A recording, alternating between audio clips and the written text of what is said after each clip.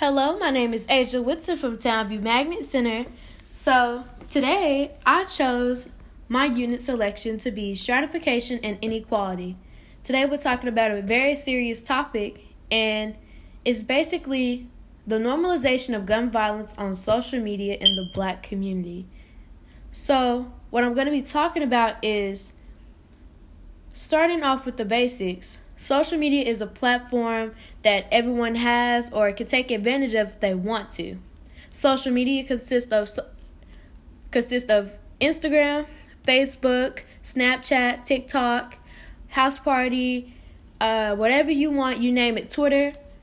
There's so many platforms that we use to communicate things that we feel are funny, lighthearted, but in this situation, that's definitely not the case. As a community,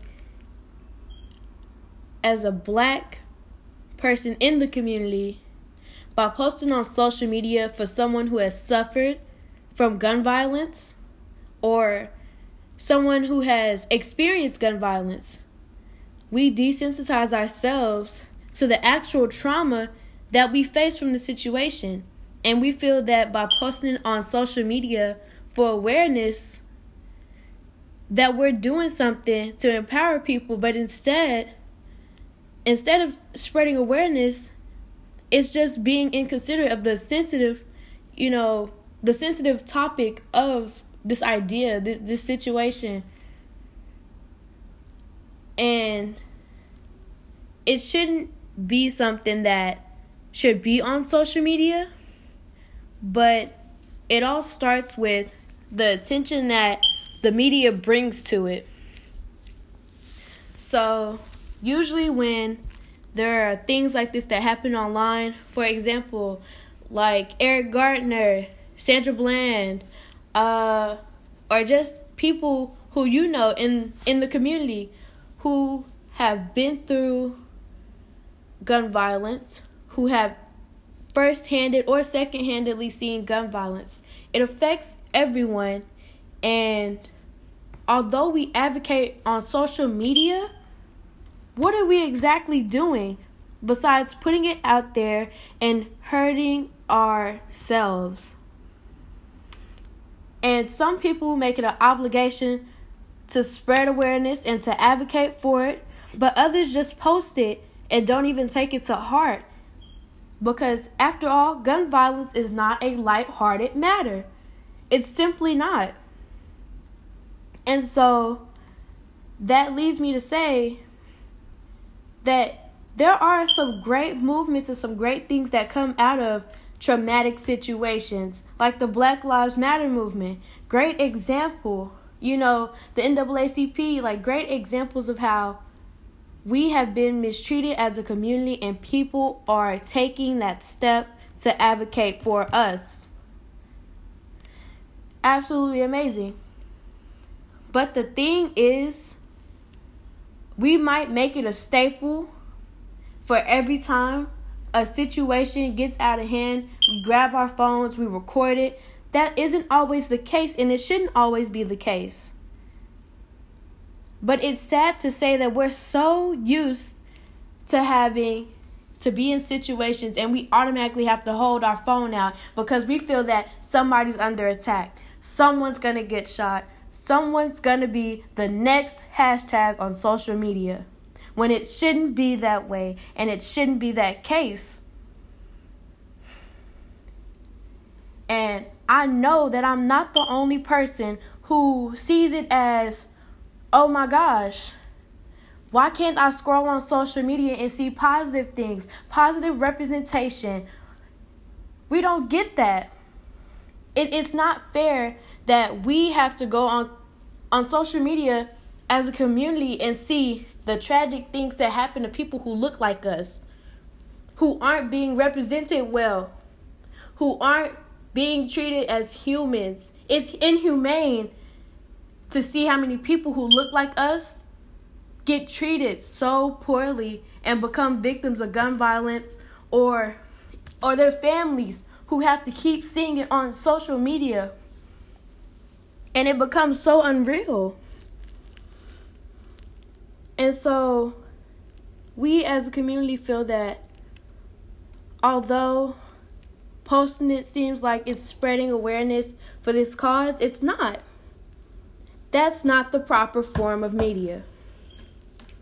If anything, it's a confirmation bias from mainstream media.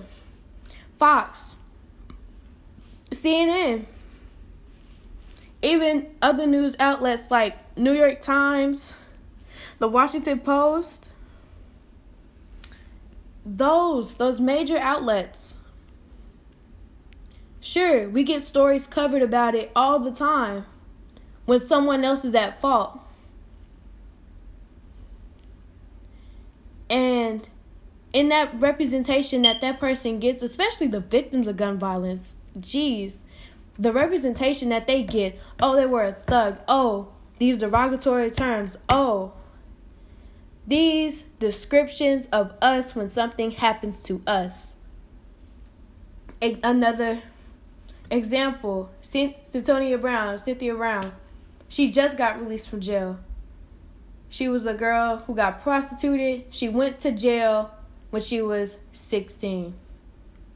And it's crazy how social media gave her a platform to help her get free from jail. But at the same time, it's like, where is the sense of morality when these news outlets cover such stories? Because they make it out to seem like whenever a person of color is put into jail, they're automatically seen as thugs.